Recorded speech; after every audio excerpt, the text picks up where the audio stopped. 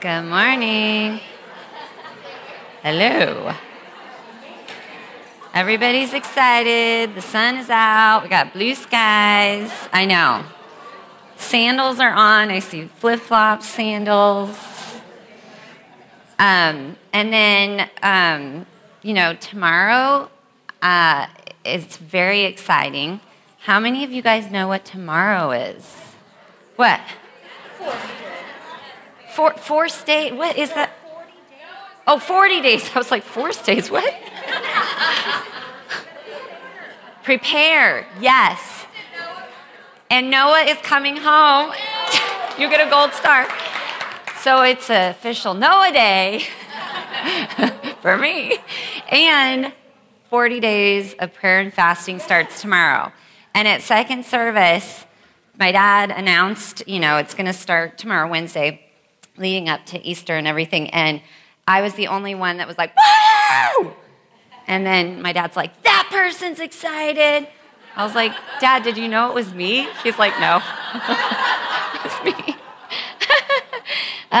So if you guys did not get one of these, we brought them in. They're at the table over here. Grab one so you guys are prepared to start tomorrow.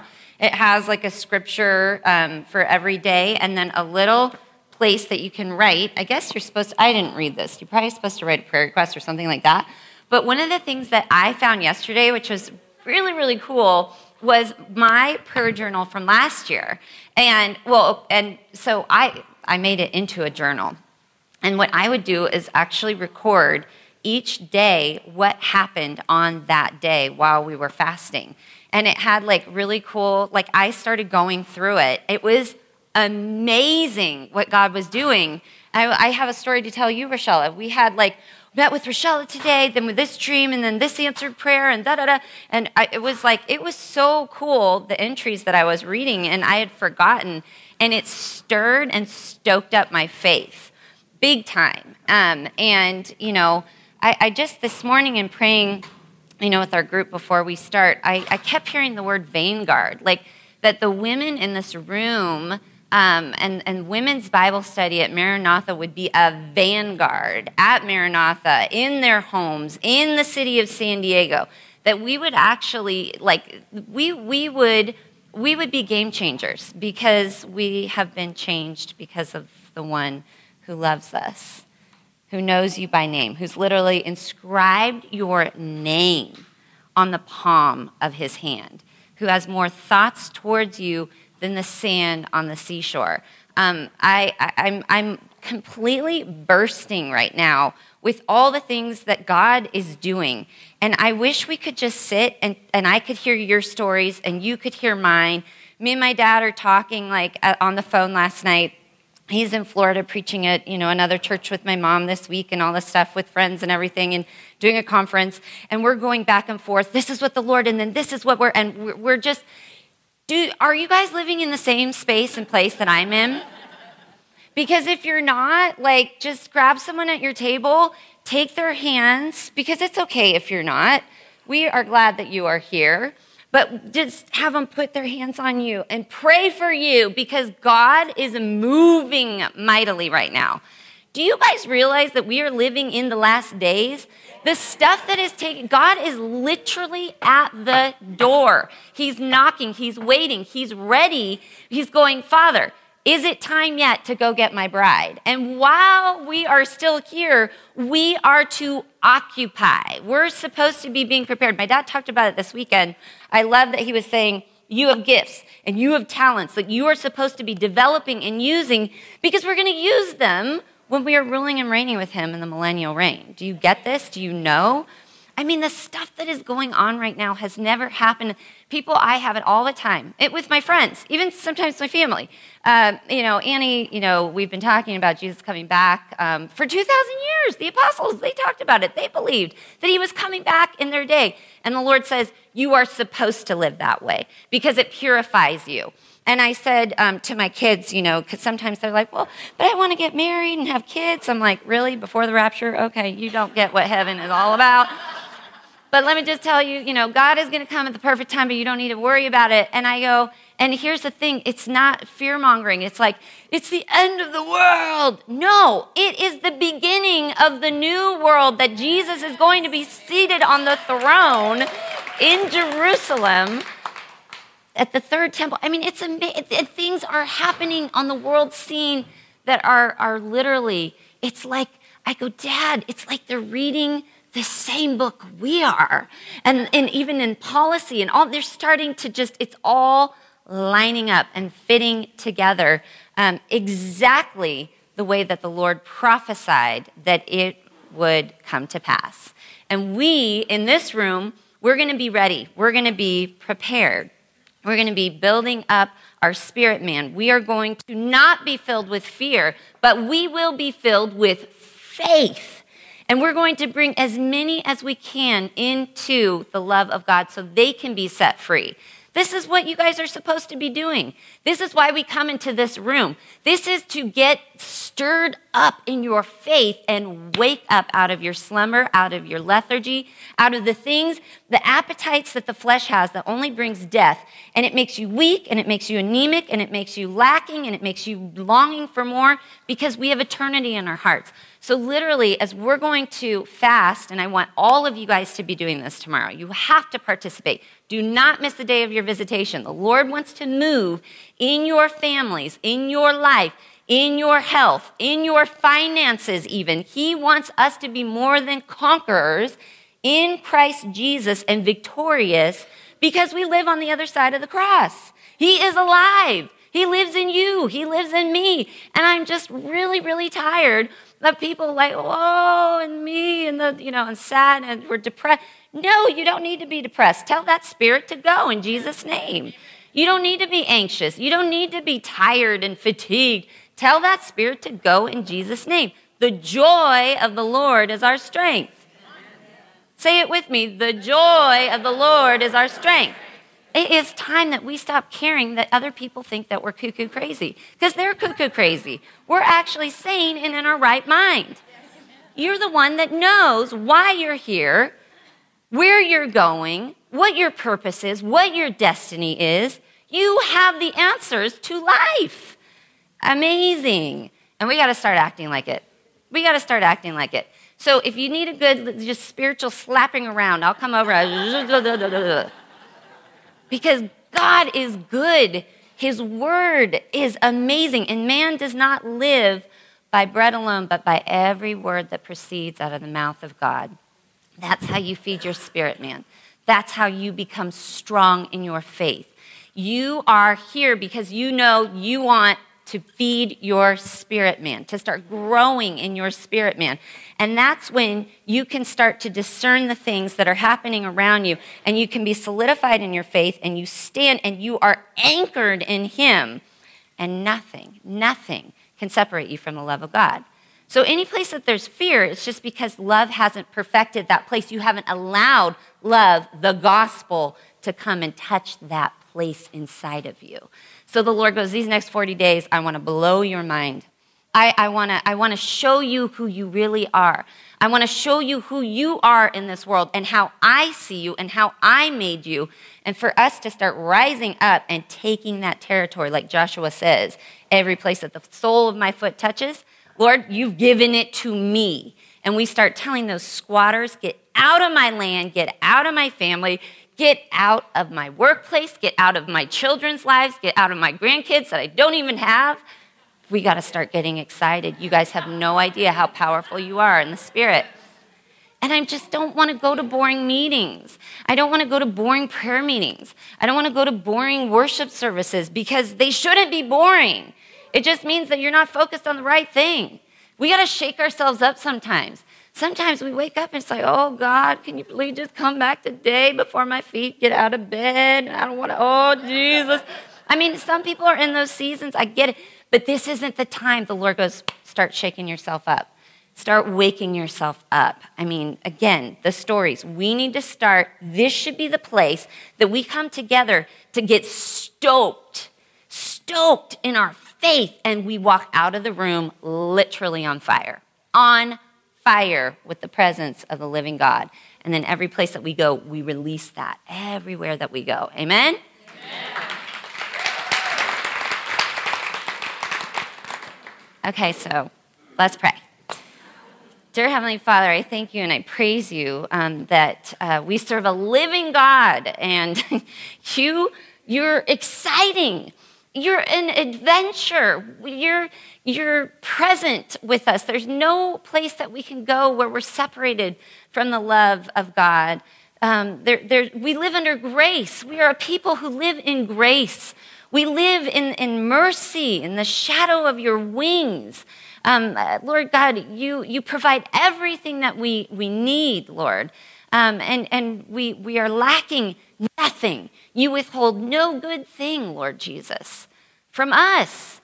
We just, oh Lord, just take off the blinders. Take off the wet blanket that goes over our minds and our hearts. It's demonic, and I'm going to call it what it is.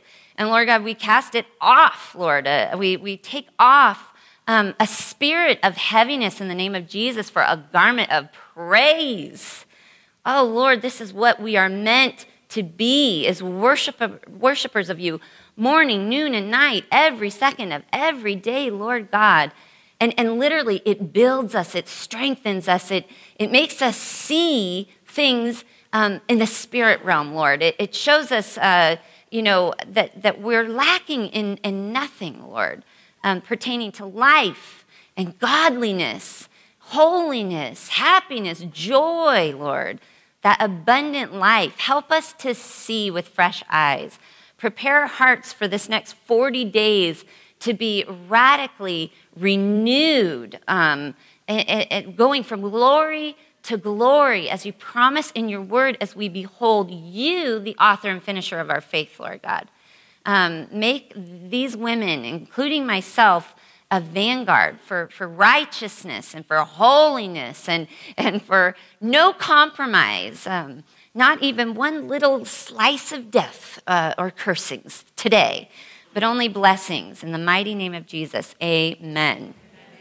Okay, so Samuel, we're, you're just going to clap after praying. Yay. Samuel, we are finishing basically the second half of Samuel. We started at the first half last time we were together. We had a break in between, and, I was like, oh, Lord. It's like 15 chapters. You guys don't know because there's no chapters in there, but that's how much we covered. And there's so much in there. But I don't want us to be word ignorant. I don't want you to be only, because the Lord doesn't want us to be word ignorant, experiential only. In these days, the way to prepare is to actually have the word of God in you, to understand how to explain the gospel clearly, how to actually apply the word of God, how to dive in, how to chew on that, how to meditate on that. So I do want to go through, and that's what we're doing in this Bible study from Genesis all the way through. That's the plan, is that we're just going to go straight through and take these big swaths of chapters so that we understand the storyline and you kind of start to get it into your head and into your heart. So I'll go through that, and then the Lord has a place for us to land at the end. Are you guys ready? Did you guys read? My friend again was like, she's like, this thing's a page turner. She's like way ahead of our reading, and like, I couldn't stop about David. She's like, it's like a movie playing in my head. I can see it. It's so exciting. I'm like, I know. You just don't know what's going to happen. And that is what the life is with Jesus. You know, you think about it, people are like, oh, Christians are so boring. And that's because there are a lot of Christians that are boring. But Jesus is not boring. And, you would wake up and it would be like, what are we going to do today, Jesus? He's like, we're going to flip the tables over at the temple because they've made it into a merchant house and it's a house of prayer. And he's throwing the tables around. And the next day it's like, I got to pay my taxes. We'll go fishing and you'll find a coin in the fish's mouth to pay for the taxes. And what are we going to do today? Well, there's 5,000 people here. That's just the men. There's actually a lot more. And we don't have any food and we don't know what to do. Here's some 5 stinky fish and some loaves of bread, and it just keeps multiplying and you feed 10,000 plus people that day. I mean, do you understand how exciting it is? And that's Jesus' story. That's what a real disciple's life looks like. So yeah, if your life is boring in the Lord, then It's because you're just boring, and it's not the Lord's problem. And he wants to wake you up and make you come alive. So last time we met, we went over the fact that Samuel is the last of the judges. Remember, before that, we went through the book of Judges, and that's where God, would raise up a leader and to help govern the people. And so Samuel ends the period of the judges that were over Israel. We went over Samuel's birth. Do you guys remember Samuel's birth where there was Peninnah? Peninnah. That's you just like, she was also, one of the other wives, which again, God does not sanction in his word, but this is what man did. So he's got two, and it was a load of trouble if you read the story anyway. But Peninnah is mocking Hannah, who her womb is closed. She can't have children. And so we see Hannah go into the temple of the Lord and pour her heart out before the Lord, asking for a child. And the Lord answers, he hears, he sees her tears. He's near to the brokenhearted. He hears those prayers, and he meets her and says, your prayer is going to be answered through the priest that's there, who thought she was drunk, but she was actually just pouring out her heart. And she ends up having this miraculous child, Samuel, who she dedicates to the Lord. So then we have, and also Hannah's prayer. Do you guys remember Hannah's prayer? It really sets the tone and the practical lessons that you can see throughout 1st and 2nd Samuel and really our lives forever, these principles. That God whoever is proud, he will humble. Peninnah was proud, remember, and whoever is humble, he raises up. And we have that also in Saul's story and in David, and it just keeps going. But so he humbles the proud and he raises up the humble. Then Samuel's called to God to be a prophet and a judge over Israel. We looked at that. You guys remember he's laying there as a little boy and he's in his room, and the priest is in another room, and he keeps hearing his name being called in the middle of the night. And, and he keeps going to the priest and saying, yes, I'm here. And he's like, I haven't called you. And finally he wakes up to realizing that, the priest, because the word of the Lord was rare in those days. He goes, that's the Lord. You need to answer him as such. And then his call begins right there, which is amazing. And I told you that story about my son Noah hearing his name called and God even answering that. And he's like, you told that story? I said, I did. I know. I normally don't tell that, but it was fitting, and the Lord released me to tell it. So anyway. So then we saw the first of the kings of Israel appointed. Remember, Saul. So the monarchy begins for Israel right here.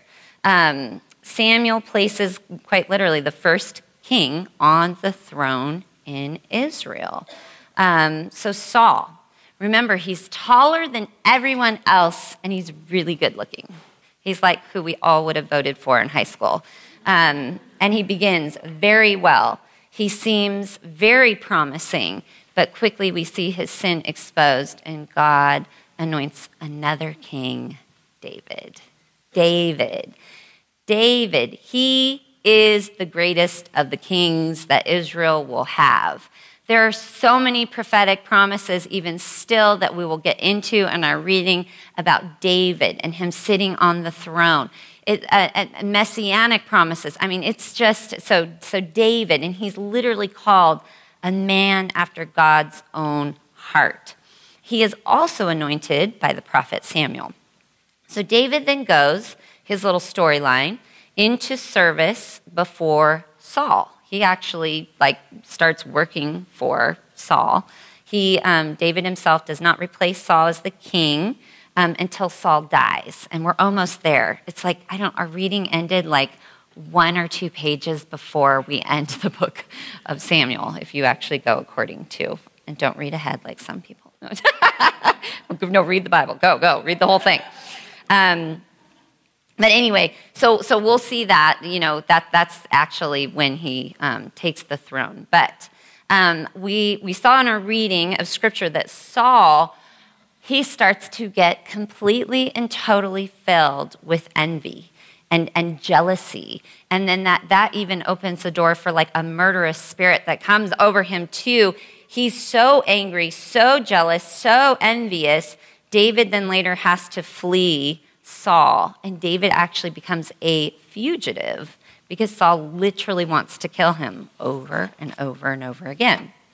Then you also have in our whole storyline the Philistines. You guys remember the Philistines? Remember the weird story about, they presumptuously bring the ark out. They treat it like it's a little trophy, the presence of God. This is how we'll win. They don't consult God. They don't talk to him. There's no relationship going on. And they just bring out the ark, and then the Philistines capture it. And they bring it into their camp. And then every place that it went, there was tumors and there was rats. And then they brought it into their tent with their other god, Dagon. And then in the morning, Dagon's head was fallen off in the idol and literally at the floor of the Ark of the Covenant. And they send it back with golden rats and golden tumors inside as an offering on a cart. And it makes its way amazingly back to Israel because that's where it belonged. So pretty interesting story. But so Israel has the threat of the Philistines going on at this time, and they oppress Israel as their enemy for like 40 years. Again, interestingly, listen to this, you guys. The word Philistine in Latin is Palestine. Palestine. So you'll hear the land of Israel being called Palestine. But listen to where it originated.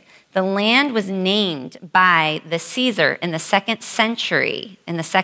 So a Caesar of Rome, we're talking about way, way, way into the future. And he names it in Latin after Israel's enemy. He names the land Palestine after Israel's enemy. Interesting. Yes. So Saul has to deal with the Philistines, but then later, David ends up subduing them, actually. Remember David, when he was a young boy, he comes up against the giant Goliath. I mean, it's a famous story. We all know that. Like, we hear it when we were, kids. If you grew up in Sunday school, you tell the story of David and Goliath. Mine is Veggie Tales. You guys remember, did you do Veggie Tales? Yeah, that was a little broccoli or asparagus. And anyway, David and Goliath. So David, he's going up as a little kid against Goliath, and he ends up killing him. Goliath was literally, it says, 9 feet tall, and was a professionally trained combat soldier at 9 feet tall. Like, this is his occupation. This is what he does. And David, as a little guy, he goes to visit his brothers, and he gets upset because he sees Israel. And what they were doing is, so here's the enemy Philistines, and they're coming against Israel. They're lined up on their, sides. We're over here and they're over here. And they go, we're going to send our champion out, Goliath, who's 9 feet tall. And whoever beats him, if you do, then, you win the war instead of basically killing thousands of people. That was kind of the idea. But what was happening for days and days and days and days, they're just camped on their side. Goliath would come out and would yell and mock the children of Israel and mock their God. And no one of the Israelites would take the challenge and stand up against this Philistine that was mocking God and mocking Israel. And so David says, I'll do it. I'll do it. And it's funny, if you read the story, he's like, so how much do you get again? What do you get? There was incentives, actually, that he got for doing this thing for his family. There was tax write-offs. There was all sorts of stuff that he was going to get. And he kept like, what was the price again? But Saul, this is an interesting story. Note to self for y'all. He wants to give his armor to David. And remember, Saul is tall. And he's a man. David is this little shepherd boy coming up to him. And I think he feels like a total, goob. And so he's like, at least take my armor. And he puts it on him. And it's giant on this little guy. And it's heavy. It probably weighs more than him wet. He just you can't wear it. It doesn't fit because it's not for him to wear. He is a shepherd. And so here is a note for yourself. Don't try to wear Saul's armor. Personalize it. Don't wear Saul's armor. Take it off. Be you. In your lane, your calling, your gifts, your talents. Don't try to wear someone else's armor. Take Saul's armor off. And my dad perfectly gave an entire message about that this last weekend, if you need to understand more about that, about your gifts, your talent. It's like, don't try to be me. Don't try to be Annie. You make a terrible Annie, but I will make a terrible you. You are individual. There's no one else like you on the face of the planet. There never will be. There never has been. You are unique in your design by your Papa up in heaven. He has placed you specifically within your family, your neighborhood, your place of work, and it is all your gifts and your talents and what he has asked for you to do. He's already prepared the way. Ephesians says good works that he's already prepared for you to walk in. And if I try to go and do that and I put your armor on and I try to, it's a mess. Take Saul's armor off. That's a good word. Write it down. David, though, he has a sling. And he gets 5 smooth stones from the brook there to put in his sling. And remember, he hits Goliath. I think it's what do you think I'm a dog that you bring a flea before me? And David's just like, he's got his little stones and he just runs out. And when you know how fast those things can go, when you know what you're doing, that rock hits him right here in between the eyes on the forehead, and he goes, the giant, 9 feet tall, falls to the ground. And it was amazing because David, all he has is little stones and sling, so he comes running up and he doesn't have a sword, so he takes Goliath's big giant sword and cuts off his head with his own sword. Amazing, epic story. But you know what's cool? There was 4 other stones, because he picked up 5. So did he think he was going to miss? No, this is David. He's like, I'll do it. I've killed bears. I've killed lions with my... No, he was confident, little guy. He had 4 stones, and this is why what we believe. It was in case Goliath's 4 brothers showed up. There were 5 of them in this, giant's family. And you have that in 2 Samuel 21, verses 18 through 21. David was ready, if the brothers showed up, to take them all out.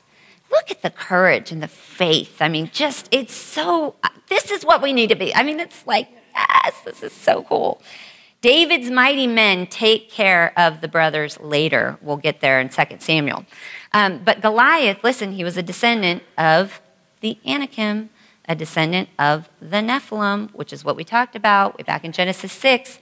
You also have, from that line, you've got other names like the Zemzumin, which is in Numbers 13. So remember, Abraham, God starts unveiling his plan to redeem his kids back to him from day one. And slowly but surely, the Lord starts unveiling the plan of how he's going to do it. Well, we have an enemy. You are at war every single day of every moment of your life. There is an enemy that wants to wipe you out. Literally, he's a liar, a thief, a murderer, all those things. And he wants to replace God, Satan, and, his, minions that follow him. So he hears only, he doesn't know all things. He's a created being. So he has to hear the plan unfolded just like we do. And so throughout time, he's listening. And so when he hears, God goes, Abraham, now he's specified. The Lord goes, yeah, I'm going to bring a redeemer. It's going to come through the woman. That is in Genesis chapter 3, the promise of the Messiah. Way back in the garden, right away, the Lord was like, I'm coming for you. I've got a plan. In fact, the Lamb of God was slain before the foundations of the earth. So he always has had redemption and love and healing and restoration in mind with us. But so now, the plan gets unfolded, and he goes, Abraham, you're my guy. And out of you, the descendants will come more numerous than the stars and the sand on the seashore. And the Messiah is going to come out of you, and the prophets and the scriptures and all these things are going to come from your line. But he tells him, For 400 years, though, your descendants are going to be out of the promised land that I give to you. But then I will return them. Where were they for 400 years? Egypt. Good, because we're not Bible illiterate in this room. We're learning, we're growing, we're getting these stories, and we're being changed because of the Word of God. Good job. So God's people would return to the land. But Satan hears that, and he starts planting little landmines in that promised land. Like, all right, 400 years? 400 years. He starts messing with the literal genome of the human race and starts putting these pockets of these things all over enemies that would then be in the land so that those promises would not actually come to pass. Can you see how is it making sense? Pieces of the puzzle? Okay. So out of this story, little David, who goes and just boldly faces, the champion, the 9-foot-tall giant, the Anakim and the whole story. I mean, everybody would have known. It would have been completely epic. And he wipes him out, cuts the head, literally is holding his giant's head in his hands with his little sling. And it made Israel know that there is a deliverer in the land once again. Very exciting. And the rivalry begins as Saul notices the people noticing David. Remember the song that the women sang? It's like Saul has killed his thousands and David his tens of thousands. He's like the beginning of the tune, and then it was like, wait, what? Yeah, jealousy. So David becomes Saul's leader and chief in war. And the other interesting kind of amazing part of the story is that Saul's own son, Jonathan, basically becomes, besties with David. They're devoted in friendship. And again, people will try to make that, I'm just going to say it, a homosexual relationship because it says that their souls were knit together, that in certain, translations that, they kissed, they greeted with a kiss, or they wept bitterly when they left, all those kinds of things. It was in no way a homosexual relationship. David is a man after God's own heart. He meditated on God's word day and night. He knew the word of God. He knew his design. He knew what God had planned for even the human body, relationships, the whole order of things. And it was a friendship. It was a friendship. Lord God, would it be that we could all have friends like that in our lives? That to be clear. So one thing, this is kind of, one of the takeaways. This is really one thing that we see, and you go all the way back to 1 Samuel chapter 8, verse 20, the self-determination of the people to have a king over them. They said, we want a king to go out and fight our battles. We have decided. Were they in a prayer meeting? Lord, what is your will? And and how do we? No. They got together in a group, and they decided and they determined with their human intellect and then what they saw, all the other nations had kings for them. And those kings go out and they fight their battle, which is funny because in our story, what was Saul doing? Saul was not fighting the battle. He had a little tiny boy go out and fight his battle. But that's literally one of their, ideas that they had. And it seems right. You ever get in a group and all of a sudden it's like, yeah, that's right. And you kind of, you're like, it was like, is anybody in that group standing up and going, wait a minute, you want a king, an earthly king to fight our battles. Who fights our battles for us now? God. But it just, self-determination. And we really, really, we take pride in that in America and the West. Self-determined, pull ourselves up by our bootstraps, figure it out. Come on, you can, it's very American apple pie. That's our makeup, self-determined people. But they had self-determined to have a king over them. And so here we have the people deciding what they wanted, what they needed, when and how to get it. It was completely self-determined. It was man-led. in timing. And again, man determined instead of God led. And one of the verses that the Lord keeps bringing up, I mean, I had literally had 1,000 places that I wanted to go in this message, but I think the biggest one, you're going to hear it again and again, is wait on the Lord. And I have a bunch of verses for you guys to look up at the end about waiting on the Lord. Wait on the Lord. And waiting on the Lord is not passive. Waiting on the Lord is like, I'll just wait in bed until he raptures me. Did you get your job yet? Bentley? No, I'm waiting on the Lord to bring me a job. She doesn't do that, but it's just, she's going to get a job right now. But she's going to be actively involved in that. Lord, opening the door. Lord, show me which way to go. Lord, is this the right, job that you have for me? Lord, give me favor if this is the place that you want. There's an activity that happens when you're waiting on the Lord. You're in the Word of God. You're in communion with the Lord. You're actually taking steps forward. You're following him, but it's not self-determined. And here's the other verse. It's that the sons of God are led by the Spirit of God. The sons of God are led by the Spirit of God. If you have no other way of being prepared, it's being led by his Spirit in moment by moment communication as you learn and you cultivate that relationship with the Lord. You stoke up that first love that you have. You cast off anything else.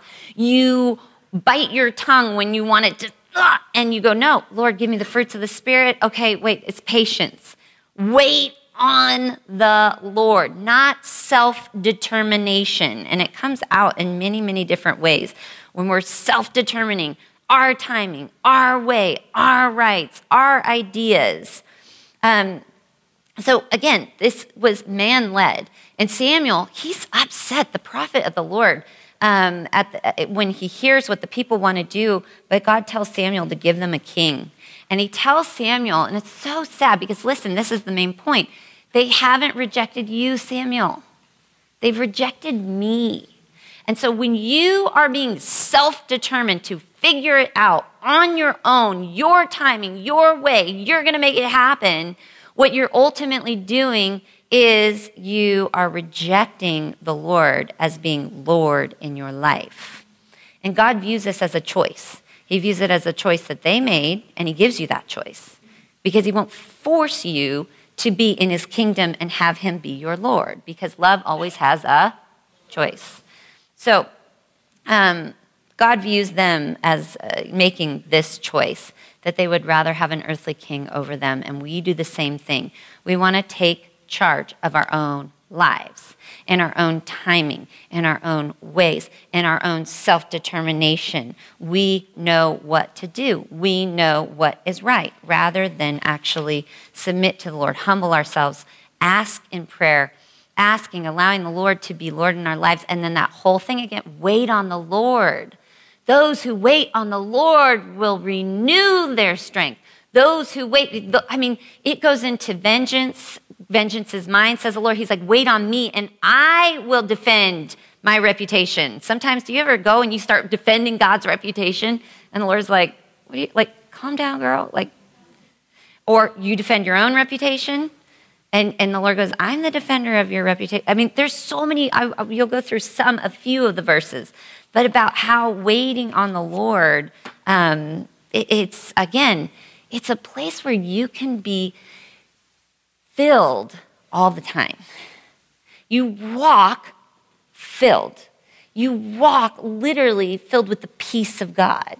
You walk and you stay no matter what the circumstances that you wait. You're not walking in your own strength, in your own provision, in your own understanding. There's a settledness. There's a release. I want my whole family saved, and I'm trying. And you watch people; they go crazy, and we're supposed to be burdened for the unsaved. And you watch how these people and they're alienating, and the family is running from them and terrified of that one Christian in the family. And the Lord goes, "Just do what I ask you to do. Say what I ask you to say in the timing that I ask you to do it. Stay connected to me. Abide in me. Wait on me. Listen to me. My ways, my timing. Hold those promises. I am moving even when you don't see or think. But again, it's trusting him. It's letting him be Lord. It's not being impatient like Saul. Saul was very impatient. He was an impatient king. Remember with me, the Philistines were ready to raid Israel. This was our last time when we met our reading. And he was supposed to wait for Samuel at Gilgal. And they were going to they were supposed to make sacrifices to the Lord before they went off into battle. And so Saul, though, he starts freaking out because it's taking days and days and days. Samuel's supposed to be here. Where's Samuel? Where's the prophet of the Lord? He's not here. And the people are like looking at the Philistines and they start freaking out. And because Saul has the fear of man on him, what does he do? Saul takes upon himself the role of the priest and he offers the sacrifices to the Lord without Samuel being there to lead him. And he goes ahead of God. He does what someone else was supposed to do. How many times did we do that? That wasn't your job. Just calm down, like peace. Like we're supposed to guard our peace. Wait on the Lord. So Saul takes it upon himself. He wasn't supposed to do the priest job. He was to wait. And Saul was also supposed to wipe out the Aggites and the Amalekites. Do you know that we're going to see the Aggites come through? Do you know who was an Aggite that he was supposed to utterly wipe out? We'll see it later in the story of Esther. Do you guys know the story of Esther? Haman. His line should have been completely wiped out, but because Saul said, I saved the king and I saved some of the animals and I did all this stuff, and that's when the kingdom was taken from Saul because he did not perform. He did not do the word of the Lord. And so literally Samuel comes. He's done the sacrifices. He hears the bleating of the sheep, that are supposed to be wiped out along with the people. And here's the king. And later on, by not being obedient to maybe something that he thought was right because he was self-determined and self-willed and self-wise and all those kinds of things. And literally later, one of the descendants of the person that he's supposed to wipe out utterly wants to wipe out all of the Jews. We'll get to the story in Esther, and Haman is one of the descendants. He was disobedient. And then he doesn't repent. Remember, that was the difference between David and Saul. It's not about being sinless. There is only one who is perfect, God. And so, but it's what we do with it. It's knowing who we sin against. It's having that right heart. And, Saul does not repent. He makes excuses. He doesn't wait. He doesn't obey. I mean, it just kind of goes on and on. And 1 Samuel 15, 25 through 28, the kingdom would be taken from Saul and given to a neighbor, and that neighbor would be David.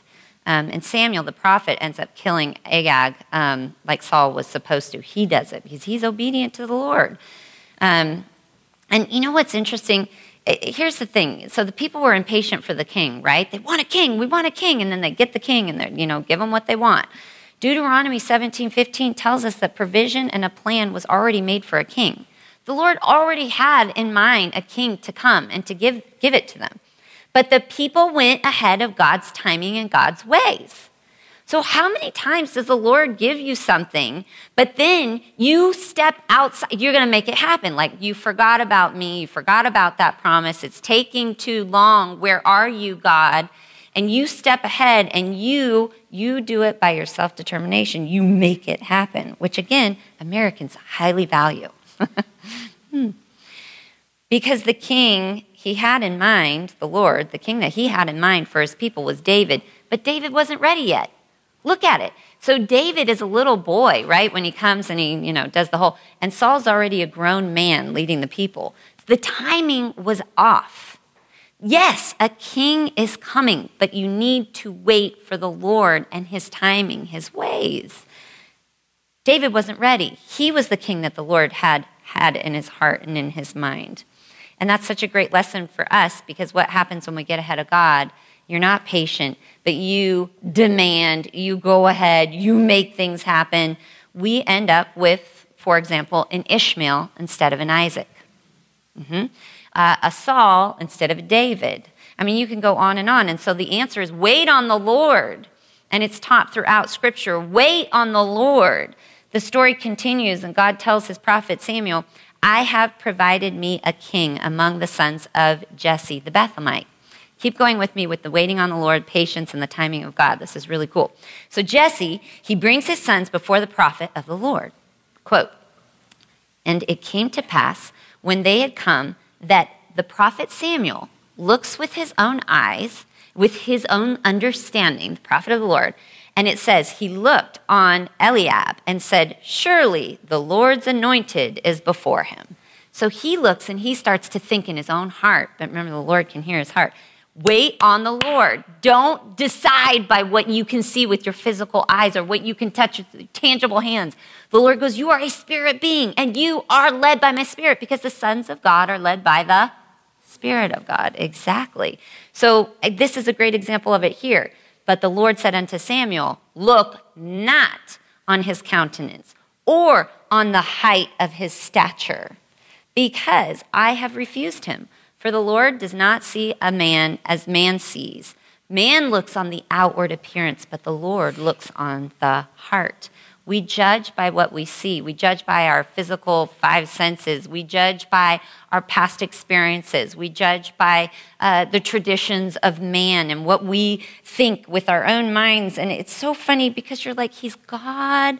And then we're like these, little teeny humans, but we think that we know. We judge by how people dress. We judge by how they speak. We judge by how they behave or they carry themselves. And God looks straight through and can see exactly who that person is and who they are meant to be. It's fascinating. And if we wait on him with your kids, with yourself, with your spouse, with your situation, you have to start to wait on the Lord and say, tell me what you see. What does it show me what you see? But again, we have to ask. You have to ask. And then you wait. And then when he tells you, that's the funny thing. People think that I'm super, super confident to come up in front of, lots of people and speak all the time, as I do it all the time. And then I'll get in a little tiny party, and then everyone, if the tension turns on me, like, oh, your hair's curly, I'll start sweating and like, oh my gosh. But I'm super confident when the Lord speaks to me. I will go up in front of thousands and thousands, and I don't care. You will not change my mind. It's like the boldness comes on you, because when you see what God wants to show you in your life, over that kid that's dying, and the doctor says that kid's dying, and the Lord goes, he will live. This sickness is not unto death. You will live, Noah. You are going to live. Boldness. You get courage. You get faith. It gets stirred up in you, and nothing will deter you. But if you are looking on the physical, So son after son passed before Samuel, and he said, the Lord has not chosen these. Are these all of your children? There remain the youngest. He keeps the sheep. David came in, and the Lord said, arise, Samuel, prophet of God. Anoint him, for this is he. And Samuel anoints David. Okay, my last point. This is really cool, too. Timing again. Wait on the Lord. Sons of God are led by the Spirit of God. Okay, so this is not the first time that the last time that David gets anointed. This has to do something with calling. This is the calling on my life. I'm supposed to this, and I'm supposed to be this, and God, you showed me that I'm going to do, and this was prophesied over me, or I don't know, whatever your thing is that you see, or over this kid, or over this situation, or all these kinds of, but listen, this was the first time that he gets anointed, but he actually ends up getting anointed 3 different times. Now, to be anointed with oil, it was a picture or a symbol of the anointing of the Holy Spirit, meaning the call of God on his life and God being with him right there, okay? So now you go to the second time, David will be anointed over the tribe of Judah. We'll get there. Then the third time, he's anointed as king over all of Israel. This first time, when he's a little boy being called out from the shepherd's field, who is he anointed in front of and said, you're the king. God has chosen you, David. Who's he anointed in front of? Do you guys know? It's just his family. It's just a small group.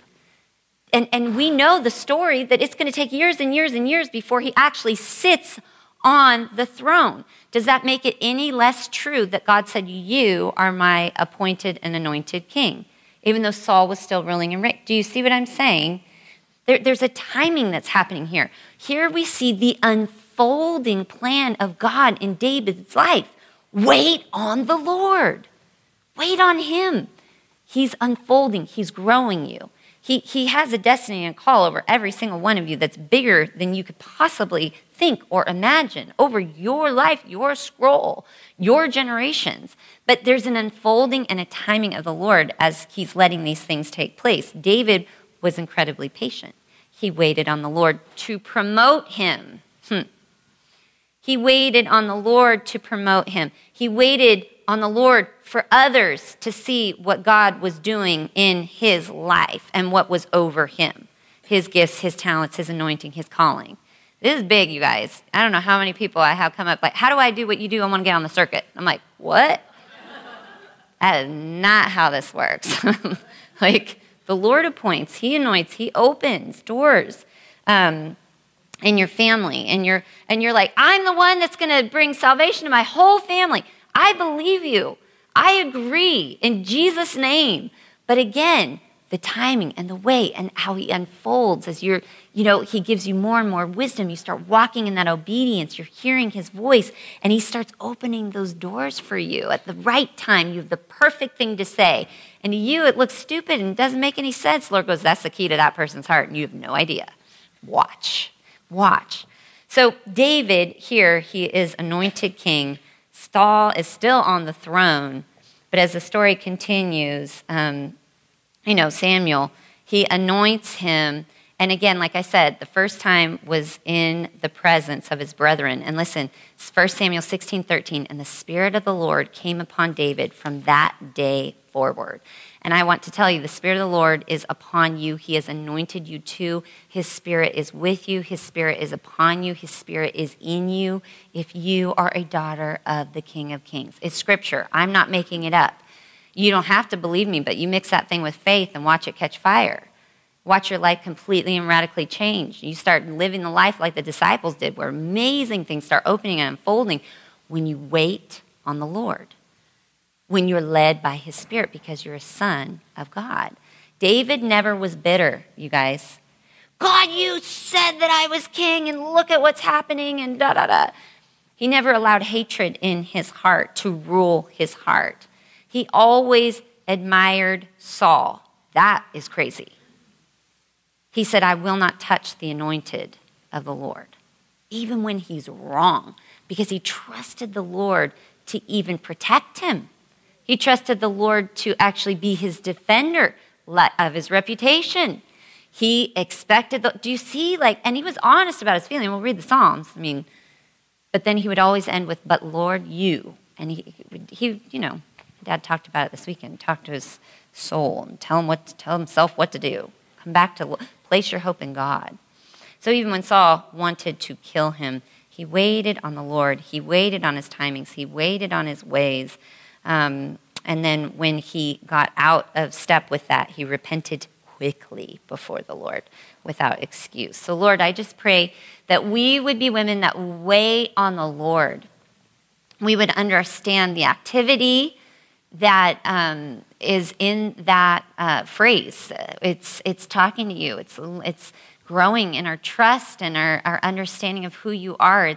It's by literally not going on our own understanding, our own wisdom, but saying that, Lord, you give us wisdom. You know, you show me, you tell me, you give me that picture of what this situation looks like, and then I will submit to that. That we would be filled with the Spirit, that we would be dependent and hungry for the move of God in our lives, and to impact this world that's so desperate for a touch of heaven, and we carry it. And so, Lord, show us how to do this. Help us to be humble, Lord God. Make us like David, who was a man after your own heart. And Lord, that we would be led by your Spirit. In the mighty name of Jesus, amen. Okay, so you guys have verses on your pages. If you don't, there's pages over here. Just look them up and read them out loud and look at the different ways, waiting on the Lord for this, for that, for this, and go over it. Get that word in you. And God bless you. I'll see you next week.